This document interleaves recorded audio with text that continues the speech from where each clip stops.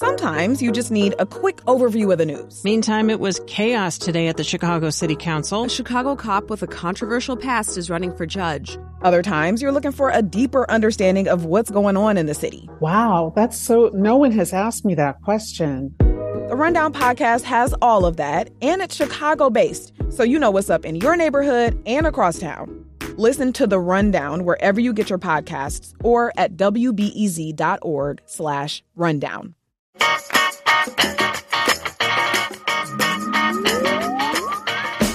Welcome to Worldview from WBEZ. I'm Jerome McDonnell. 3 months of protest haven't dislodged Sudan's Omar al-Bashir. The leader has been in power since 1989, and the government crackdown that he's been leading on the opposition has been harsh. Sudan's Doctor Syndicate says that 57 people are dead, including 3 who died of torture. There's been a big crackdown on the media. We're going to talk about what's been happening in Sudan now with Sandra Hale. She's a professor emeritus at UCLA's Department of Anthropology. She's been visiting and researching Sudan for decades and publishes on social movements and identity politics in the country. Thanks for joining us, Sandra Hale. Thank you for inviting me. Also with me here in the studio is Kenneth Elisapana. He is the executive director of the Chicago-based NGO South Sudan Voices for Hope. He was born in South Sudan, and I've talked with him over the years on our global activism segment, and it's good to see you again. Nice to talk with you, Kenneth. Thanks for having me on, Jerome. I'm glad to do it. I wanted to ask you a question about the source and context here of the protest. It started as an economic protest in December over rising prices, the end of subsidies, and everyone always said when South Sudan left Sudan, there would be economic trouble for Sudan. The oil money would kind of evaporate, and things would be different. Is that what happened here? Well, that's a really very good point that you alerted, Jerome. First of all, my prayers and thoughts are with the Sudanese people during these difficult times, particularly the ones who lost their loved ones in this crisis. I am one of the few South Sudanese who actually lived in North Sudan. And today I still have family members who live in Sudan. A lot of friends from the South Sudan as well as from the North Sudan who are still there. But yes, there are 4 factors actually. Economy is one of them, and I'm going to, just for your listeners, highlight those because it has built to this level that exploded, actually started in January of last year, but more so the recent December 19th and ongoing. Really, the first factor really that led to this crisis, outburst of this crisis, is Bashir's military takeover. You see, when Bashir first took over in June of 1989, the movement was known as Sawrat Ingaz al-Watan, literally translated in English as National Salvation Revolution Council. The tenet of the coup was first to rid Sudan of the corruption in the Sudan under the Prime Minister Sadiq al-Mahdi, and at the same time mismanagement of the economy of Sudan. And the second major issue was to bring the war in South Sudan to an end, once and for all, and to unite Sudan under one banner of the equivalent of Muslim Brotherhood. That's the brand of Islam that Bashir and his team advocated in Sudan. So that's one factor. Now, what happened was the war was never ended quickly. And it stretched for a very long time, and that cost a lot of money to run the war until 2005. The peace was signed. So the economy of Sudan is largely driven into the military and has been for years. Absolutely, and that led us right to the second point, which is the economy. So you see, Sudan depends on the oil money from the Sudan and other natural resources. So in 2005, when the peace agreement was signed, 6 years was given opportunity for South Sudanese to decide if they wanted to have one Sudan.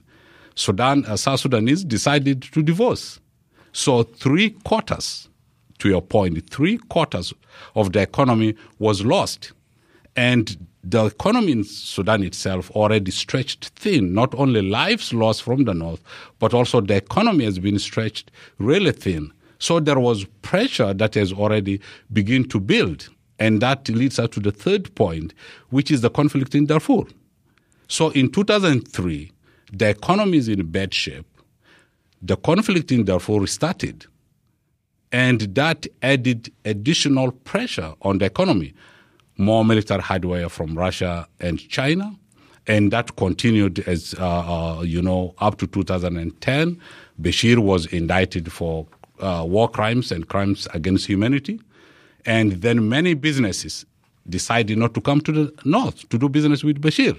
And then I have one final, if we want to take a break, I have one more point, which is the brand of Islam that Bashir has.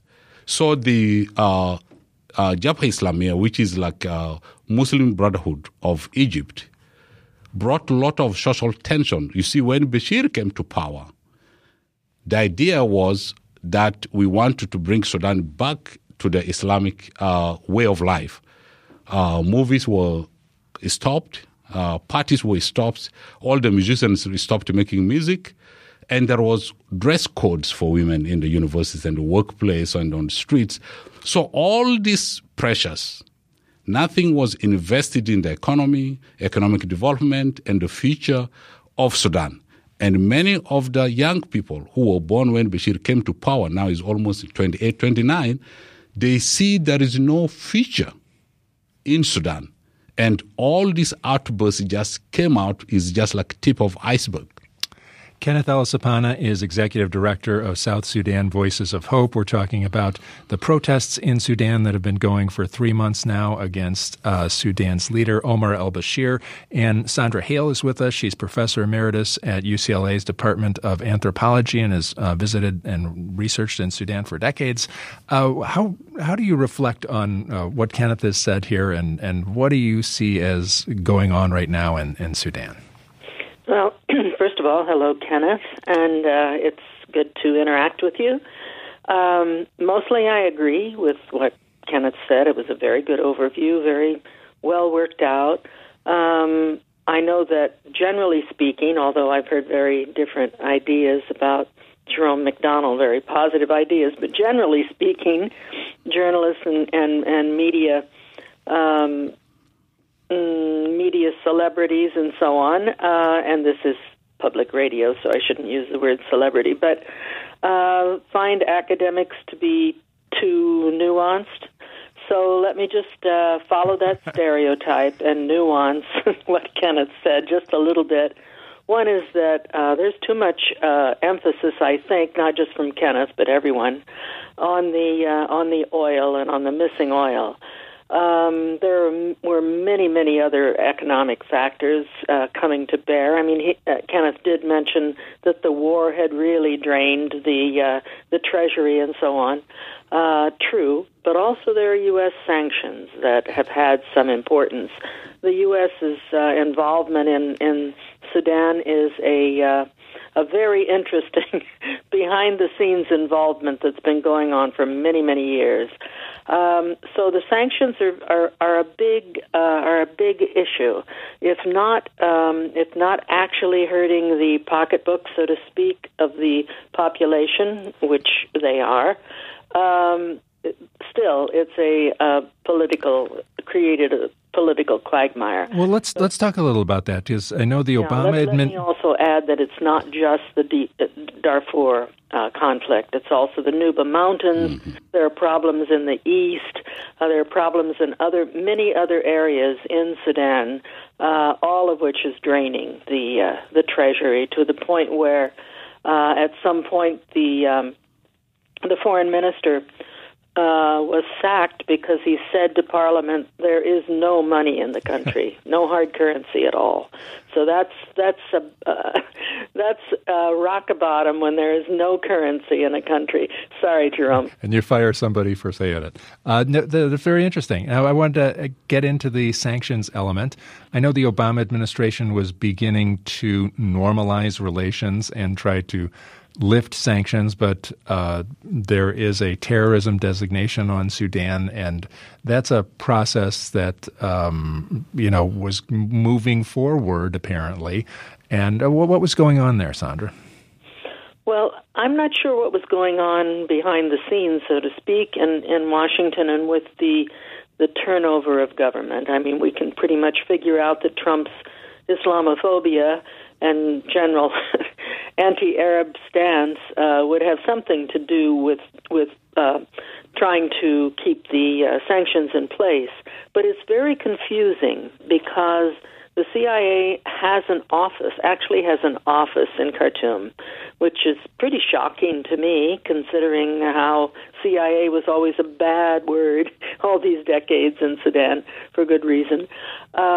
Anyway, the CIA has been working with the Sudanese government to try to stem the flow of terrorists and people associated with terrorism, the flow across the northern part of Sudan. So while these agreements have been, these negotiations have been a bit in the air, the sanctions remain almost suspended. I mean, some people say they've been removed. Others say, no, they're still in place. And people are working in both directions. I mean, there are many people who, such as the Enough Project, that really want the sanctions to remain until the government ceases its hostility towards Darfur in particular, but other areas as well, and stops violating human rights. But can we? I don't know. Do you think the government is going to look at it now and say, "Well, the government's doing these things. They're shooting people in the streets. We can't lift the sanctions. The whole process is going to stop, and that will accelerate pressure on Omar al-Bashir." Yes, and it has already. He has at least verbally made concessions. He has softened his stance on the street in various ways that are inconsistent. By the way, he doesn't have complete control of what's happening in the streets, because not only do we have the police and the military and maybe Russian mercenaries, there are rumors anyway, but militias that the government has built over the years to handle conflicts in some of the, quote, faraway places from the capital like Darfur that they were not able to handle. So they recruited militias. So these militias are always ready, but are not necessarily directly under the control of the government. So Bashir is attempting to pull back some of this violence as nearly as I can tell from the information I have. But my position is that removing Bashir could almost be negative, because the CIA has come out with a statement about that they want Bashir removed, but then the person that they've suggested put in place of Bashir is actually even worse. So I don't know what kind of game the U.S. is playing. It's very hard. I certainly would not want to declare, make any declarative statement about the U.S. role in Sudan. It's been confusing for a long time.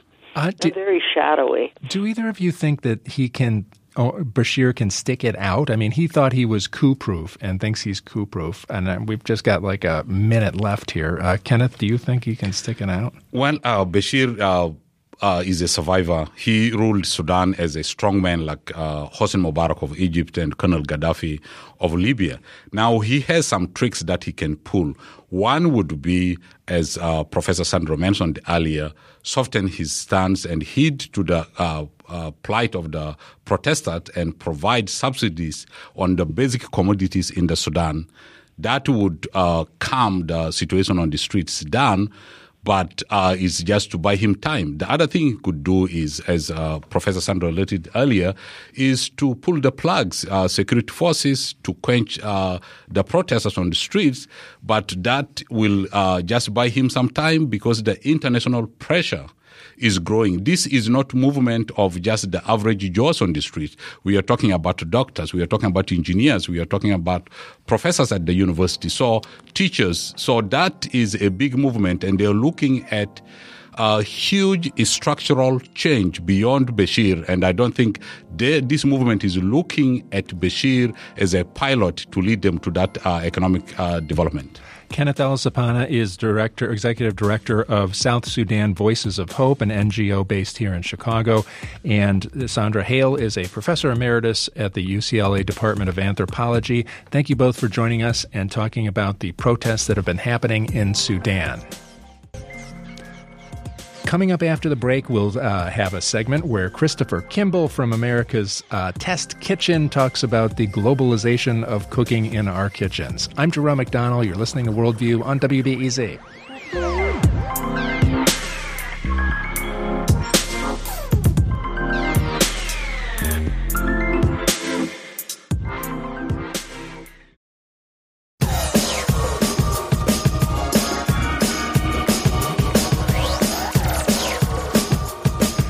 This is WBEZ. I'm Jerome McDonnell, and this is Worldview. Christopher Kimball may be best known for launching America's Test Kitchen and Cooks Illustrated magazine. But in recent years, he left those ventures to start a magazine called Milk Street Kitchen.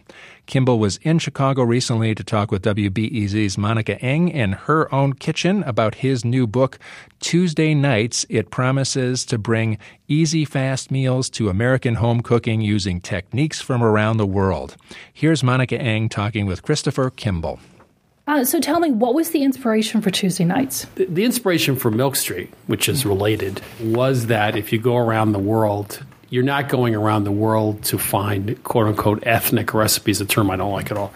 You're going around the world so people can teach you better ways of thinking about cooking and actually cooking. So it's less about a specific recipe, more about, what is cooking. And it turns out most of the people in the world, other than Northern Europe, have a very different idea or answer to the question, what is cooking? So Tuesday Nights is to say, look, most people in the world cook pretty quickly. Northern Europe was about low and slow and technique and fire and heat and everything else. Stir-fried rice is a good example of something quick. And so with big flavored ingredients and a different way of combining ingredients, the food doesn't have to be complicated, but you end up with big flavor. So Tuesday Night is, stuff you can do an hour or half an hour, depending on the chapter, pretty quickly, but you end up with big flavors. That's the concept. What are you aiming for? And when you say big flavors, what does that mean? Well, take Mastering the Art of French Cooking, right? I spent years cooking out of that book. You'd be hard-pressed to find many spices in that book, right? Very few herbs, like a sprig of this. I just looked at a recipe from Iran. You cook some beans for half an hour, add 5 cups of herbs. Wow. And cook it for another hour and a half. So the rest of the world, uses cups of herbs. Yotam Ottolenghi years ago, I saw one of his recipes that had like 2 cups of something. I was going like, this has to be 2 tablespoons. It's a mistake. It wasn't. So what I mean is the chilies, the spices, the herbs, the fermented sauces, etc., chilies, all that stuff, you end up with big flavors. Lemongrass has big flavor. Ginger has big flavor. Scallions have big flavor. Soy sauce has big flavor. So if you just look at what the world uses as ingredients, they don't slowly develop flavor. They start with flavor. And when you start with flavor, it's pretty easy to end with flavor. And so I don't want to diss the Northeast or New England, but go ahead. Back in the day when I was sort of in this quasi Scandinavian cult and living in the Berkshire Mountains and traveling through Connecticut and the Northeast, I remember we stayed with families to do our fundraising for this project, and I was in Noank, Connecticut. And I said to the woman of the house, hey, I'd like to do some cooking for our group. Where did you put your garlic? And she said, oh, we do not cook with garlic in this house. Why do you think it is that some cultures have very little seasoning and others not so much? Well, first of all, it's what's available. Yeah. Now, Istanbul was on the spice route, so they had almost 100 spices. Northern Europe had access to actually the medieval times, it's a good question. Medieval times, there were a lot of spices in European cooking, right? And then all of a sudden, the spices became cheaper and more available, and for whatever reason, Northern Europe really started with simple, fresh ingredients, root vegetables, meats, dairy, etc., and then didn't use spices anymore. One theory was that the aristocracy, the rich people, decided, well, spices are too commonplace now. We're just going to go to really, expensive local ingredients. So they were the original farm-to-table people, right? But for whatever reason, that's just not part of the repertoire. And so other places in the world, Thailand, for example, papaya salad is pretty spicy, and they love that mix of flavors. Europe is about melting pot cuisine. And if you think about beef bourguignon, it's a umami bomb, right? 4 or 5 pounds of meat, not a pound. Saute the meat in batches, which creates more, Maillard reaction, umami. Then you reduce the wine. Then you have tomato paste. Then you have this and the other thing. And you end up with everything tastes like meat. Chicken soup in America, everything tastes like chicken. If you look at chicken soup in Somalia, they'd have a couple of hot sauces. They'd have some fresh cabbage or radish on the top.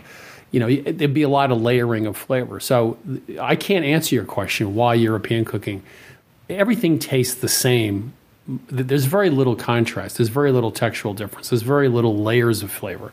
And that's really the way most of the rest of the world thinks about food. The Middle East is all about contrast and layers of flavor. We were in Beirut recently, and even the simplest thing, simplest salad, would have lots. You put it in your mouth, you go, I got to really think about this because there's a lot going on.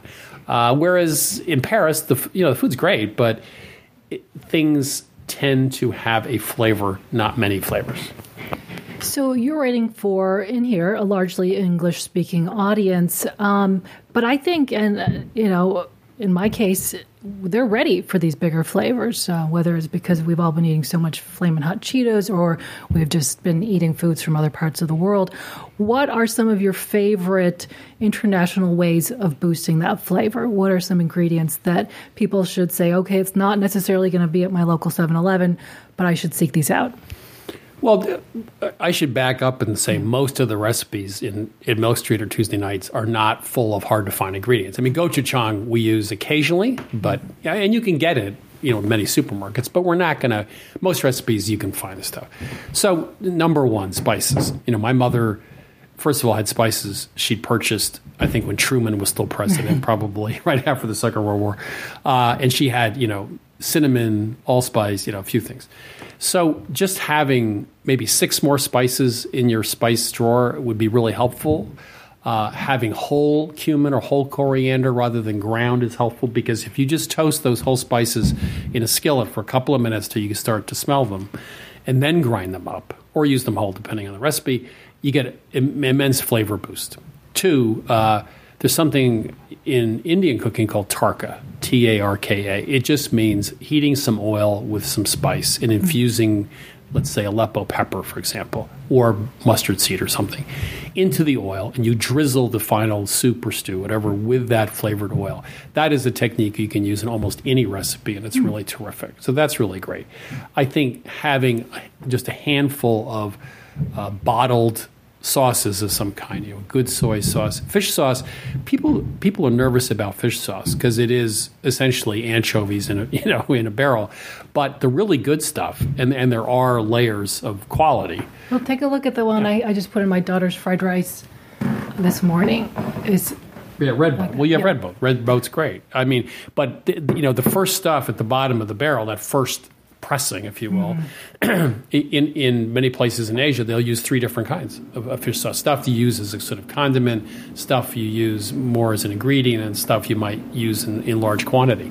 So it's not fishy. It's like using anchovies, a couple anchovies in oil. You don't taste anchovies. It just adds sort of a base ingredient. So that's really helpful. At the same time, you don't want to spill it all over the floor. At the same time, it sounds like you have done that.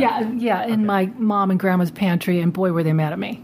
at least you could go home. Yeah. You didn't have to stick around. Yeah. So, and then there are other little, things. I mean, if, for example, the great vinegars, or different oils. The grapeseed oil and sunflower oil used in the Middle East, not olive oil. I don't know why we only use olive oil in this country, because there's lots of other choices. There are wonderful vinegars out there, like calamansi, which is sour orange vinegar. Well, that you can find in Filipino stores, among other places. Yeah. And if you just use that, in conjunction with other vinegar, you can make the world's best salad dressing, and all you did was just buy this thing. So, a few spices, a couple other things are helpful. I mean, you can make a stock with miso, red miso, and tomato paste in 5 minutes in water. And it's much better than canned chicken stock or beef stock in the supermarket. So just a few things. And again, blooming spices and fat. If you're going to cook your onions in oil or butter, add some of the spices to that and bloom the spices. So just getting the spice flavor to come out is just really helpful.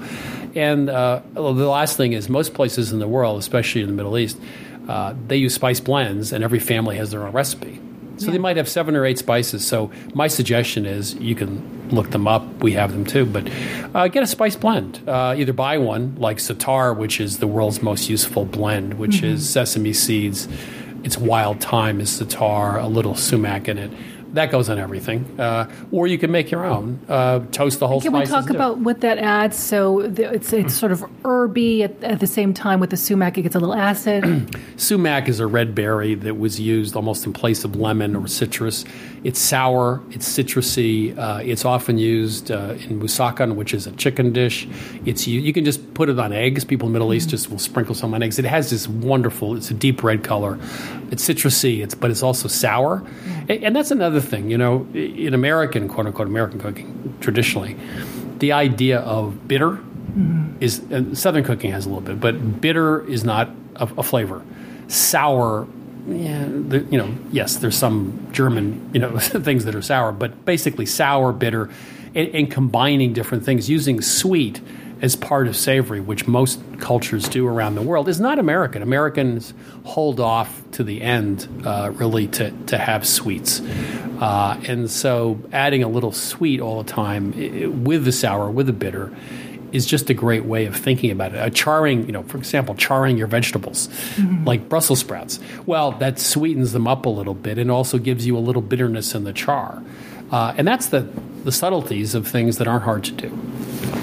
All right. So what is your hope in terms of how people use this? Because you've got this wonderful, fast, faster, fastest, easy additions, and it's color-coded on the edges. What's a reader's guide on how to use this? My hope, big picture, is, he said modestly, is to change how people cook. And so it's not so much how you use this particular book or which recipes, it's that you start incorporating some of these recipes into your go-to repertoire. So you start thinking about, I'll make some rice. Like a lot of cultures, the first thing you do is make rice, or you have leftover rice. And then you put stuff on it. Well, that is a concept. Or you take lentils, like red lentils, you can make a soup in 30 minutes. Well, that's sort of a go-to recipe. Or, the basic braise. Here's a simple Iranian-style braise, and there's 4 or 5 components. You put it together and cook it fairly easily. Or it's a stir-fry, or it's this, or it's that. But all of a sudden you start thinking, okay, these are things that are part of how I cook now. And instead of the old repertoire, you have the new repertoire. So I think we're trying to suck people in to a new way of thinking about cooking, and the notion that, I think when I started cooking in the 60s and 70s, there was the Indian cookbook. Right. And then there was the Moroccan cookbook. Yeah. And a lot of them were Time Life, too. And there was the Diane Kennedy Mexican cookbook. Right. And then there was the Chinese cookbook. Yeah. And so these were primarily pretty complicated recipes that were either restaurant-inspired or sort of Saturday night-inspired. That's not a good representation, A, because India has, 100 different cuisines. Right. And 2, the average person doesn't cook like that. Mm-hmm. So what we're trying to say is, look, if you go to Thailand and take a walk and cook, well, it's going to take you 10 minutes in almost anything you cook. It's going to be quick. So it's quick, it's simple, and that's what we want you to think about is the world's full of quick, simple recipes. So taking these hints from international cuisine and making them accessible to the average home cook today. Yeah, ultimately, what we'd like to do is to get rid of the distinction between our food and their food, which I think is silly, and it's kind of an old-fashioned notion. I think today, if you look at fashion, if you look at photography, if you look at music, that distinction has kind of gone by the wayside. We were just in Oaxaca. I can think of 10 recipes out of there which would be perfectly well suited to how I cook on a Tuesday night. Take a big tortilla, fill it with some black bean paste, some of the Oaxacan cheese, which is like a salty mozzarella. You can put some chicken in it, whatever you want. Fold it in half and toast it on either side. It's basically kind of a fancy quesadilla. Okay, well, that's not their food. I mean, it is, but now it could be everybody's food. Yeah. So I like the idea that if you're in a kitchen anywhere in the world, you're just in a kitchen. You know, everyone's cooking, and so it's not us versus them, which is what it used to be. You know, it's like we have our stuff, but once in a while, once a month, we'll have a gourmet cooking night. You know, well, no, that's nonsense. I mean, it's all going to get flopped together, and there's going to be a mashup. And everyone knows Mexican food's not Taco Bell. Yeah, everyone gets that there's more to it. You know, you can go out and get Tibetan food now. You know, I mean, and people are much more sophisticated. I like to say it's food without borders. The food's just going to be all over the place, and it's going to be a mashup. That's what's always happened in food. People talk about authenticity. Really? I mean, you can go to any place in the Middle East and get tabbouleh or get kebabs or get whatever. And you know what? Every country is going to be different. Every city in every country, every village in every country, and every household in every village, they're all going to do it differently. And so there is nothing authentic anymore. Food always changes. If you talk about Mexican food, well, there's Spanish influence, the Aztec influence, there was the Zapotec influence. 20 miles outside of Oaxaca, and they will cook a mole totally differently than they do in Oaxaca. And so everyone goes, well, mole is Mexican. Well, yeah. I mean, there's like 50 variations on it. It depends where you are. There's no one way to do it. Oaxaca itself has 9 official moles. Yes. I remember I used to go to lunch with the former mayor who was the consul general here, and he said, have I told you about the 9? Yes. I'm like, yeah, you have. Every time we have lunch. Okay, I know cookbook authors hate to do this, but can you single out a few recipes that people should make as soon as they get the book? The Turkish red lentil soup is sort of my go-to. You take red lentils, which are actually orange for some strange reason, and you cook them in about half an hour, and that's where you use the Aleppo pepper and the oil to drizzle on the top. It's really simple to do. It's got a handful of ingredients, and it just sort of exemplifies the notion of taking simple ingredients and adding a layer of flavor to it. There's the spaghetti al limone, which is, again, you take garlic and a little butter and a little bit of white wine and cook it down. But the notion is at the end, you finish it off with lemon zest and lemon juice and some parsley. But the point is that you undercook the pasta, you finish cooking it in the sauce. And so that's just sort of a classic Italian technique, which I thought Italy had been done to death. There was nothing new. Well, no. Actually, we were there. We learned how to make pesto the right way, totally different. We learned how to make polenta without stirring it the right way. And these pasta dishes are all about not too much sauce, right? You undercook the pasta, use the pasta cooking water as part of the sauce because it's got starch in it. It binds the sauce. So something as simple as that has a lesson. And then at the end, they're bright, fresh flavors. If I'd say a great technique is if you think about recipes at the beginning and the end is where you add a lot of bright, fresh flavor, right? You can add ginger, you can add garlic, you can add citrus, you can add fresh herbs. And so that's not something we actually do in America very much. Yeah. We put a sprig of parsley on it. Yeah. But you don't put a handful of parsley in. Or, maybe I love pomegranate molasses, an ingredient I thought I would never use. But it's just essentially made, it's boiled down pomegranate juice. If you put a tablespoon of that in a stew, for example, no one's going to know it's there. But just at the end, you get that sweet sour thing, and it's just all of a sudden, it's just a little trick where you get this amazing additional flavor. So what you do before you serve it, including checking the salt level, please, makes a little difference.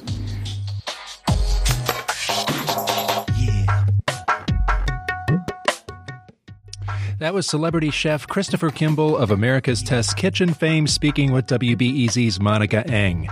You can find more chats about food from Monica Eng on the Chewing podcast at chewing.xyz. Coming up after the break, we continue our series on science and colonialism and talk about the space race and the Cold War. I'm Jerome McDonnell. You're listening to Worldview on WBEZ.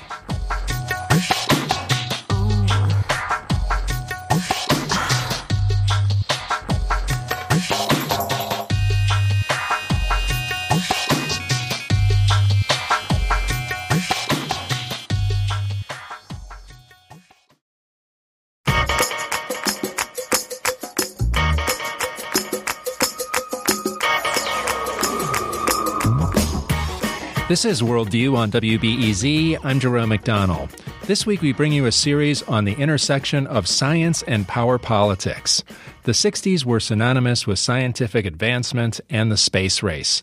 But when you ask the scientists involved, their search wasn't in the name of geopolitics, it was for science. And science, the line went, was freedom. A new book by historian Audra Wolfe examines the underlying social ideologies of the space race and how those biases still exist today. Wolfe's book is Freedom's Laboratory, The Cold War Struggle for the Soul of Science. She spoke with Worldview's Julian Haida. I think a lot of people think of science as just this standalone thing, that it is objective truth in its own right, and the scientists are kind of just uncovering it. Is science that, or is it about people at its core? Is it about the people as much as it is about the data? Well, people are the ones who actually do the science. And so it's really impossible to take the people out of that system. So if we think about science as being not only the facts and sort of things that we uncover in the laboratory, but also the people who are doing it, the institutions, the organizations that are paying for it, even kind of what goes into the equipment, credentialing, expertise, all of these things are part of what we talk about as science. And when you think about it that way, it's really impossible to separate science or scientists from the context in which they operate. In the book, you write about how beginning in the 40s, the U.S. really tried to kind of separate the government and these institutions doing the credentialing, or at least the appearance of separation. Can you tell us about why this kind of apparent separation, you call it an ideology, happened? Right. Well, it's important to understand that the United States saw the conflict with the Soviet Union as an ideological conflict, a conflict between communism and what the United States saw as freedom. And so this really covered most areas of American life, including science. Scientists were very much part of thinking about Americans as not being controlled by the government, as operating on their own free will, as being kind of uniquely separate from politics in this way. Now, the irony of all of this is that during the Cold War, American scientists actually had a closer relationship to the government than probably any other time in American history. When we look at the amount of military funding, particularly in physics or certain areas of electronics, this language of science being separate from the government, it was highly aspirational. This was a way that Americans might want their science to be, but it didn't necessarily reflect how science was being carried out. So you describe like these two channels, one being this ideology where America is a free country, everything that is the opposite of the Soviet Union. And on the other hand, you have science being used as to further kind of state policy and our foreign policy interests, particularly before, during, and after the space race, correct? Yes, absolutely. So during this time period, especially from around 1947 until the late 1960s or so, scientist interest really overlapped with the government's interest in terms of thinking about what science could be. Both of these groups stood to benefit from thinking about science in the United States as a system that was uniquely objective, uniquely empirical, uniquely separated from politics, and uniquely international. And one of the institutions that was involved here was the National Academy of Science. And a lot of educational institutions were kind of involved in this, but you cite the National Academy for Science, which predates this era by a century as kind of becoming non-governmental kind of a way of making that separation necessary to the ideology apparent. Yeah. So the National Academies of Science it has a congressional charter, but it's a private institution. It selects its own members. Now, one of the things that's important to understand about the way that the United States was carrying out a lot of its ideological programs was that it frequently relied on third parties. In part, this was to provide plausible deniability. It was also straightforward and less expensive. But particularly in areas of science where the message was so specifically that the government didn't interfere with science, it's really hard to do an acknowledged diplomatic program if the message is that the government doesn't have anything to do with the program. So the national academies became basically a contractor for most of the United States government's international scientific activities for most of the 1950s. It seems like one of the issues that presented itself was that the 50s and 60s were a time where there were a lot of client states, countries popping up that the U.S. didn't necessarily recognize, academic conferences being the place where things were presented, and it became an issue when an academic or a scientist from the United States was seen on stage next to somebody from, say, East Germany, correct? Absolutely. The United States sort of put itself into a bit of a bind by the late 1950s. At that point, the United States did not recognize the governments of North Korea, East Germany, or the People's Republic of China. And it was around the same time that these countries really made an effort to start participating in international meetings. And so then the United States faced a choice. It could try to block those countries from participating in international meetings.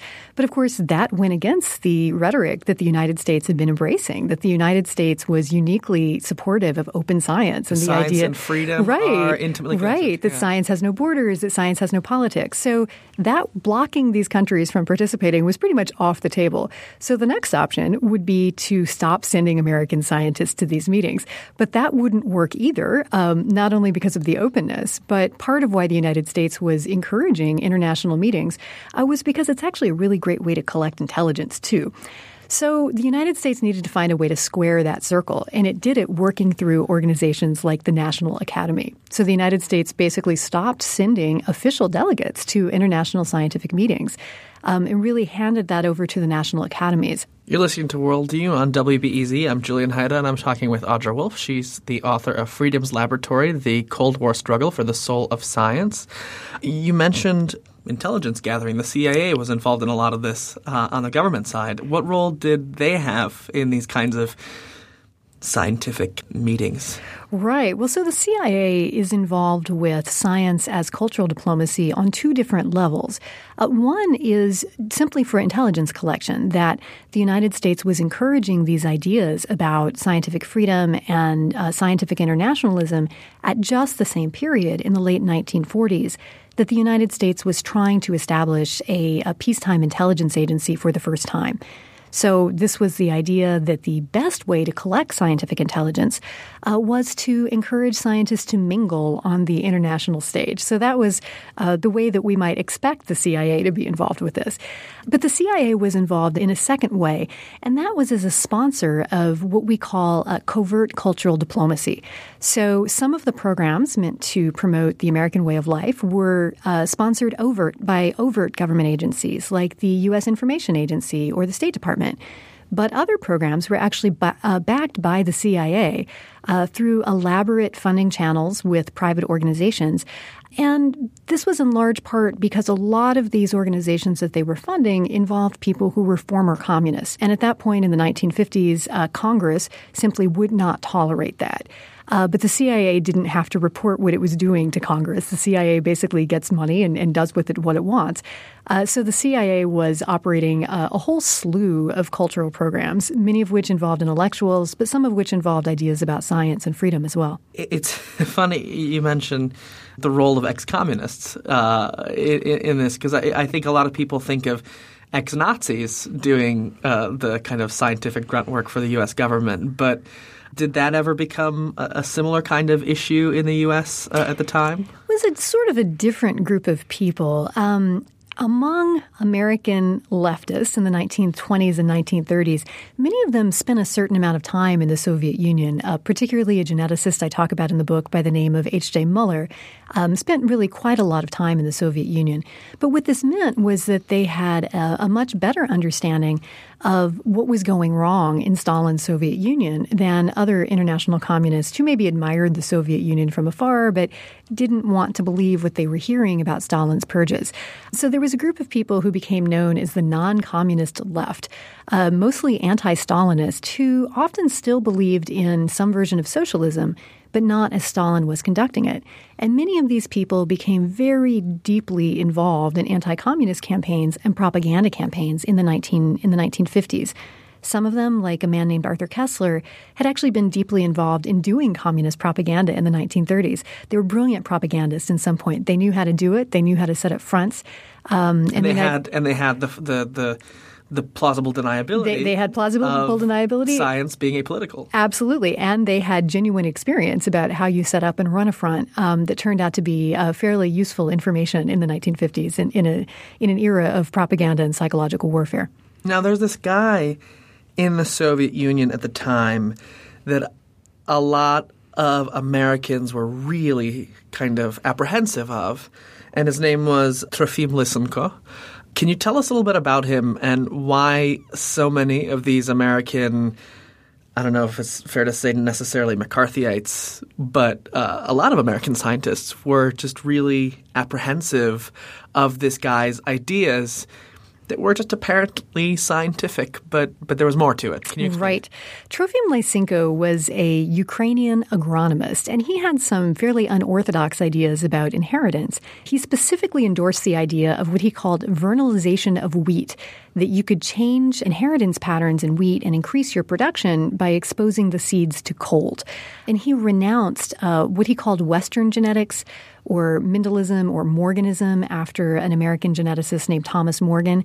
And this kind of got tied up with Stalin's purges in the 1930s. And so a certain number of geneticists were arrested. Some were, they were put in prison. Some died in prison. A couple appear to have been shot. And then in the late 1940s, the Communist Party actively endorsed Lysenko's theories. So Lysenko's theories of genetics became the official party line for how science was going to work in the Soviet Union. And given that this was an era of propaganda for American scientists, particularly American scientists who had become disenchanted with the Soviet Union, it became all too easy to assume that this was the inevitable path that science would take under communism, that science would be controlled by the state. There would be a party line. Anybody who disagreed might get arrested or shot. You mentioned genetics as a science that was kind of at the forefront of this, and I feel like a generation earlier there was a broad conversation about eugenics and kind of racial policies in Europe and in the United States. One of the things that you note is that the Soviet Union, as American scientists were saying, we are a free country, would point to phenomena of segregation and things like that.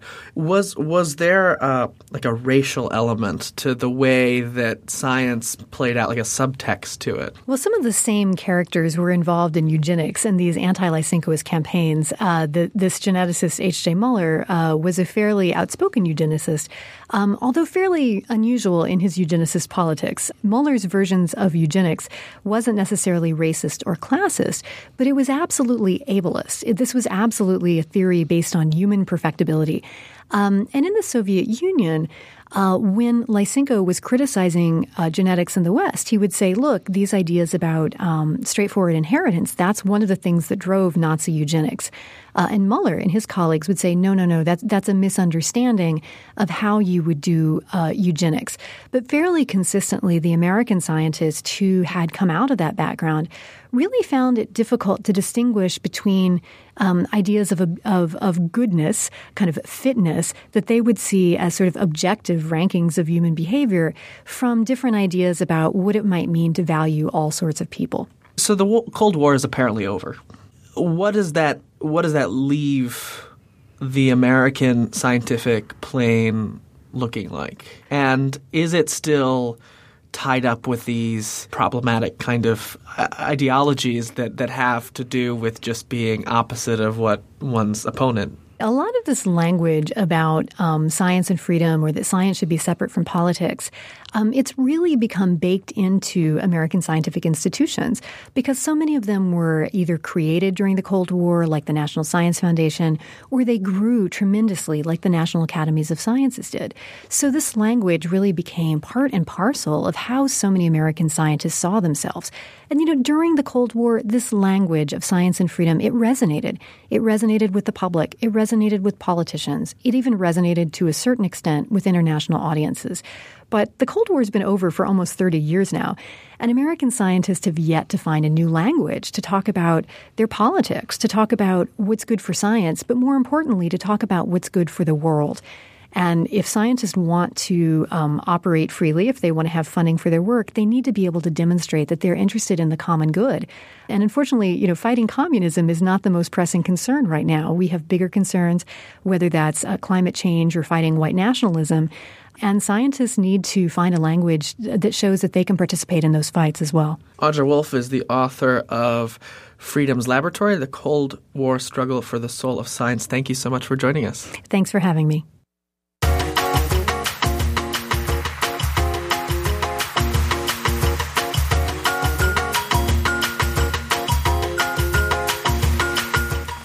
Tomorrow on Worldview, we'll have more in our Science and Colonialism series with Julian Hayda. I'll also be talking tomorrow with the key participants in the Wild Things Conference. If you love nature and you love plants and animals and getting out there, you want to know about the Wild Things Conference. It's coming February 23rd to the Donald Stevens Arena in Rosemont, and I'll be talking with some of the key participants, including Stephen Packard, a conservationist who's been rallying people to restore our forest preserves here, and the keynote speaker, author Gary Nabhan, who is going to get people fired up about nature, food, and justice at the Wild Things Conference. Hope you can join us tomorrow for Worldview. Worldview is produced by Steve Bynum, Julian Hayda, and Char Daston. I'm Jerome McDonnell, and you've been listening to Worldview on WBEZ. At a time when information continues to come at us faster and faster, sometimes you need to hit pause and rewind. NPR's Throughline takes you back in time to the source of the news stories filling your feed. Find NPR's Throughline wherever you get your podcasts.